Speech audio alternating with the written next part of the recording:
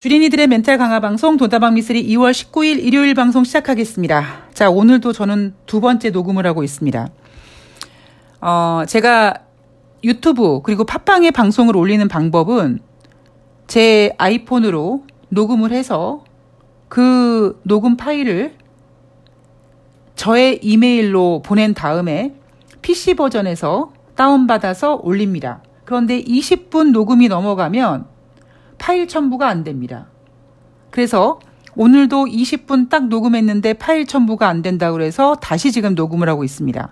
제가 하여튼 원인을 찾아봐야 될 텐데요. 여하튼 오늘 다음 주 한 주 동안 증시 이슈들을 챙겨봐야 되고 지금 그 어느 때보다도 시장이 좀 까다로워서 꼼꼼히 여러분들께 설명을 해드려야 되는데 시간적 제약이 좀 있기 때문에요. 오늘 굉장히 스피드하게 달려갈 거고요. 부족한 부분에 있어서는 한결같은 시황을 전하는 미쓰리가 주중에 못다한 발언들을 꼭꼭 하나씩 챙겨드리도록 하겠습니다.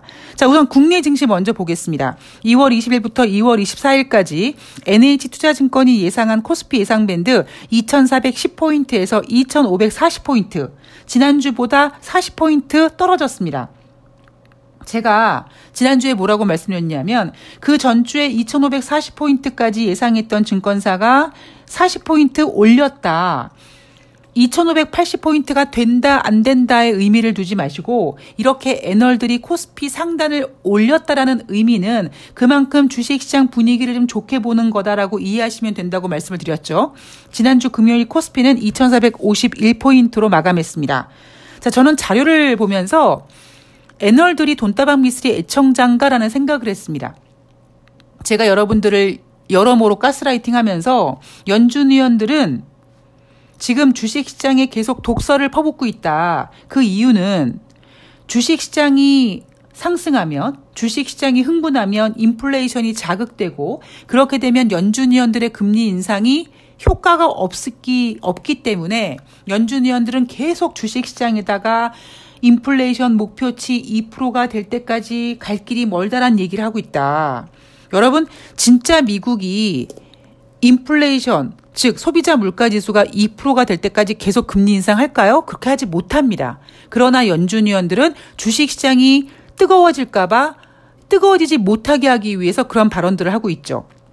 자, 이런 내용을 가스라이팅하고 있는데 키움증권에서 금리와 주식시장이 함께 상승하는 환경에서 연준은 계속 매파적 발언을 통해 시장의 과열을 제어할 가능성이 크다라고 했는데 제어할 가능성이 큰 게 아니라 이미 제어하려고 노력하고 있는 거죠. 그리고 제가 일주일 전에 주제 파악이란 단어를 언급했습니다. 대한민국은 신흥국입니다. 뉴욕 증시는 뺄 생각이 없습니다. 그런데 대한민국 주식시장은 신흥국이고요. 윤석열 리스크도 있고요. 이렇게 주제 파악해야 된다는 말씀을 드렸죠. 그런데 NH투자증권에서 문제는 한국을 비롯한 신흥국 주식시장이다라는 발언을 했습니다. 따라서 2월달 CPI, 3월 중순에 발표하는 2월달 소비자 물가지수를 확인하기 전까지 박스권 장세를 예상한다고 하고요. 연준의 긴축 정책이 예상보다 길어질 수 있다. 이러한 우려 때문에 지난주 달러가 장중에 1,300원을 살짝 돌파했었습니다. 긴축 장기 우려로 조정이 예상되기는 하는데 조정 시 매수해야 된다라는 애널들도 있었습니다. 그 근거는 뭐냐? 중국 리오프닝, 경기 부양 기대, 그리고 국내 기업 실적 바닥 확인이라고 하는데 저는 주린이들에게 부탁하고 싶은 게요. 이런 말에 속지 않으셨으면 좋겠습니다. 도대체 중국의 리오프닝 언제까지 우려먹으려고? 그리고 중국의 경기 부양 기대. 경기 부양 기대는요. 다른 말로 경기가 안 좋다라는 의미입니다. 그리고 국내 기업 실적 바닥? 우리나라 기업들 실적 바닥 확인했습니까? 못했어요. 자, 뉴욕 증시로 넘어가 보도록 하겠습니다. 우선 2월 20일 월요일 뉴욕 증시는 대통령의 날로 증시가 열리지 않습니다. 그러니까 우리가 이제 뉴욕 증시의 영향을 받으면서 우리나라 주식시장이 진행되기 위해서는 수요일날 아침에 딱 눈을 떴을 때 화요일날 끝난 화요일 뉴욕 증시가 이제 수요일 국내 증시에 반영이 되겠죠. 그 얘기는 다른 말로 최소한 월요일과 화요일 날은 대한민국 주식시장이 뉴욕 증시 눈치 보지 않고 우리만의 플레이를 할 생각을 갖고 있다는 겁니다. 자, 지난주 증시 흐름을 좀 그려보면은요. 2월 13일 월요일 뉴욕 증시는 반등했죠. 왜 반등했냐면 2월 3일부터 2월 10일까지 뉴욕 증시는 제대로 상승한 날이 한 번도 없었습니다. 따라서 2월 13일 월요일 뉴욕 증시는 그 전주의 부진한 모습을 이겨내기 위해서 반등을 했고요. 화요일 날은 1월달 소비자 물가지수 결과에도 혼조세로 마감을 했습니다. 이날은요, 약간 기싸움을 한 거예요. 자, 소비자 물가지수가 둔화되는 것에 초점을 둘 것이냐, 아니면 둔화 폭이 예상보다 부진한 것에 초점을 맞출 것이냐, 이 기싸움에 있어서 뉴욕 증시는 크게 뺄 생각이 없다 보니까 그래도 둔화된 것에 의미를 두자. 이 두 가지의 기싸움이 팽팽하게 이어지면서 화요일 날 혼조세 마감했습니다. 웬만하면은요, 1월달 소비자 물가지수가 예상보다 꽤 크게 덜 둔화됐잖아요. 그럼 이날 뉴욕 증시 사실 많이 빠져야 되거든요. 그죠? 아니, 금리 인상을 그렇게 했는데, 아니, 지난번에는 0.6% 둔화됐는데 이번에는 0.1%밖에 둔화가 안 됐네? 이러다가 반등하는 거 아니야? 뭐 이런 걱정. 그러면 거기에다가, 아유, 물가지수가 이렇게 또 둔화폭을 줄이고 있으니 연준이 계속 금리 인상하겠구만. 이런 우려로 뉴욕 증시가 크게 하락해야 됨에도 불구하고 지금 뉴욕 증시는 크게 하락시킬 생각이 없다 보니까 이 정도의 마무리가 됐고요. 그리고 그 이면엔 뭐가 있냐면 미국의 경기가 둔화되고 있다는 점. 즉 다시 말해서 금리 인상은 인플레이션도 잡겠지만 미국 경기를 죽쓰게 만들 수도 있다는 심리도 지금 팽배하게 영향을 끼치고 있습니다. 자, 2월 15일 수요일 뉴욕 증시 상승했죠. 소매 판매가 잘 나왔습니다. 그리고 2월 16일 목요일 날은 뉴욕 증시가 하락했는데 이날은 1월달 생산자 물가지수가 잘 나왔어요. 소매 판매는 인플레이션 지표에 포함이 되지 않습니다만 소비국가인 미국에서 소매 판매 지표는 중요합니다.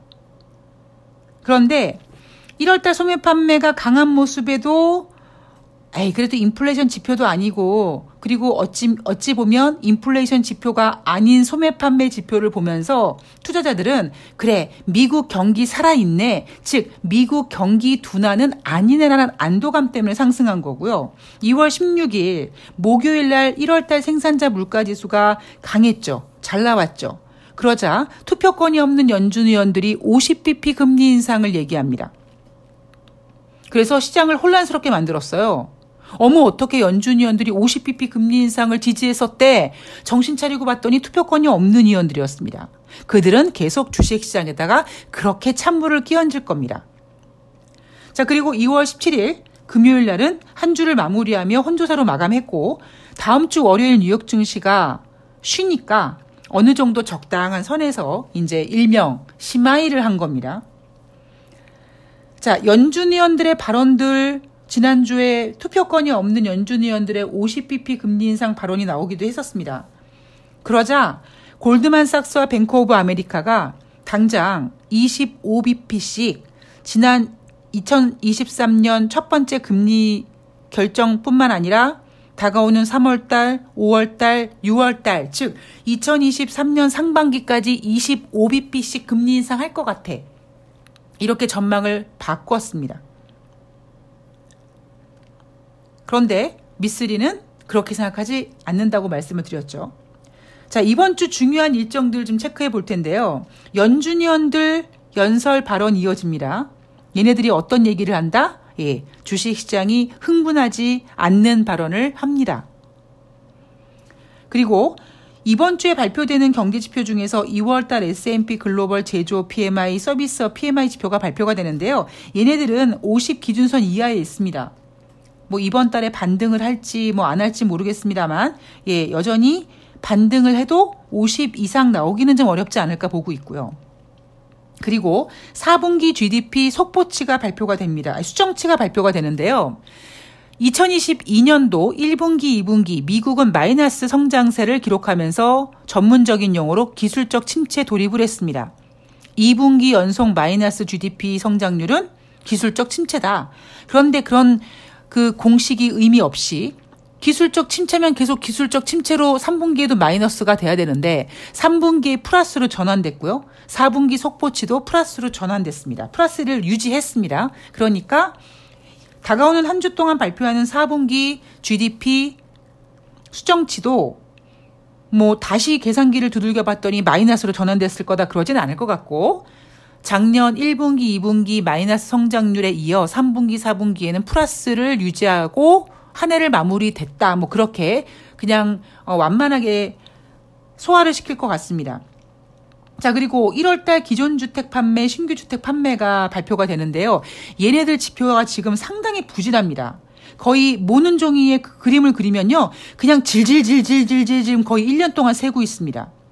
여러분, 금리 인상과 부동산은요, 굉장히 밀접한 관계를 가지고 있고요. 지금 미국의 기준금리는 금융위기, 그러니까 2008년도 그때 금리 수준입니다.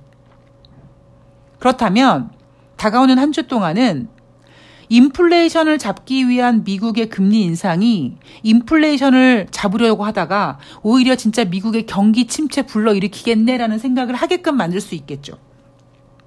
그리고 25bp 만장일치 금리 인상을 결정했던 지난 1월 말부터 2월 초에 열렸던 2023년 첫 번째 FOMC 회의에 대한 회의록이 발표가 됩니다. 뭐 똑같은 얘기겠죠. 뭐 그냥 뭐 인플레이션 2%가 될 때까지 금리 인상 고려하고 있다.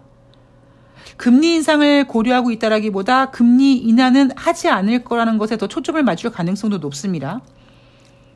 자, 그리고 1월 개인 소비 지출과 개인 소득이 발표가 되는데 요건 인플레이션 지표예요. 그런데 요 지표는요. 글쎄 여러분 어떠실 것 같습니까?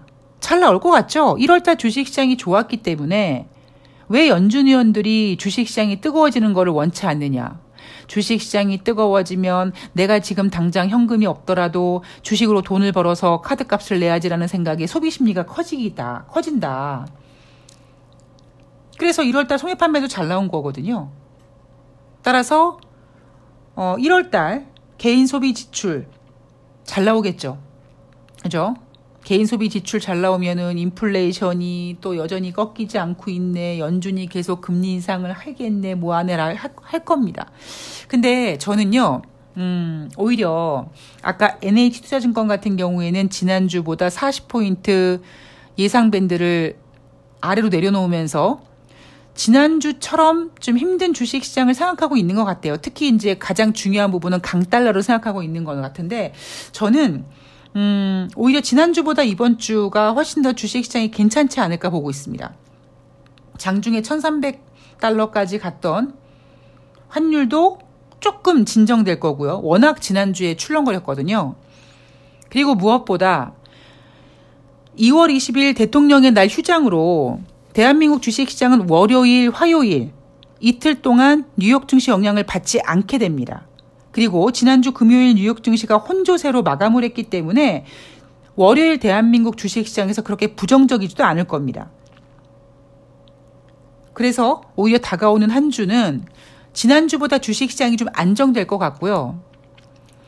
여러분 그런 게 있어요. 아무리 개별 종목에 뭐 세력이 있던 뭐 작전주가 잘 관리를 하던 주인이 있던 이 전반적인 주식시장이 정신을 못 차리면 세력들이 움직이질 않습니다. 그러니까 아예 지수가 위쪽으로 계속 가든가 아니면 아예 아래쪽으로 가든가 아니면 딱 눈에 보이는 박스권으로 이렇게 형성돼서 형태가 만들어지면 그 큰 그림 안에서 개별 종목들이 막 움직이는데 지난주 같은 경우엔 상당히 굉장히 까다로운 주식시장이어서 개별 종목들도 힘을 못 썼습니다. 그러니까 저 같은 경우도 월요일 날 이벤트 종목 딱 한 종목 정리하고 그리고 다시 들어간 종목들과 다른 종목들은 이익 실현을 못했어요. 그만큼 개별 종목들이 물론 다시 말씀드리지만 호가 조절인 것에 대한 영향도 있지만 갈듯갈듯 안 가고요. 뭐 그런 모습으로 굉장히 애간장을 태우는 한 주였습니다. 근데 오히려 저는 다음 주가 되면 어느 정도 시장이 지난주보다는 지수 자체는 안정이 될 것 같아요. 지난주에 한 주 동안 지랄 연병했던 원달러 환율도 떨어지는 게 아니라 어느 정도 그 상태에서 좀 이렇게 우리가 이제 1200달러 후반 정도 그때 이제 약간 안정을 취할 것 같은 적응되는 그런 시간이 될 것 같고요. 무엇보다 지난주에 소비자 물가지수 미국에서 잘 나왔죠? 미국의 소매 판매 잘 나왔죠? 생산자 물가지수 잘 나왔죠? 자, 그러면 이런 분위기로 계속 간다면 연준이 금리 인상을 계속 해야 될 텐데 연준이 계속 금리 인상을 하면 미국 경제에 굉장히 위험하다고 말씀드렸습니다. 그렇다고 미국 경제 지표를 건드리는 거는 조금 위험해요. 그런데 다음 주에 뭐가 있냐면 미국의 홈디포, 월마트 같은 소매 관련 기업들의 실적 발표가 있습니다. 그렇다면 경제 지표는 아닌데 소매 판매 기업들의 실적이 부진함으로써 투자 심리가 아이고 이거 경기가 이렇게 금리 인상해서 미국 경기가 이거 위축되는 거 아니야? 소매 판매가 이렇게 둔화되면 미국 경기 둔화 오는 거 아니야? 약간 이런 심리로 접어들면서 약간 미국의 경기 둔화를 걱정하게 되고 그런 경기 둔화 걱정이 인플레이션의 어떤 그 인플레이션 잡기 위해서 공격적인 금리 인상에 대한 심리를 조금 누그러뜨릴 수 있고요. 우리나라 같은 경우에는 지난주 지랄 연병했던 달러의 어떤 그 움직임을 조금 더 누를 수 있지 않을까라고 생각합니다. 그래서 저는 개인적으로 지난주보다는 다가오는 한 주가 조금 안정될 거라고 보고 있고요. 좋다라는 의미가 아니에요, 여러분.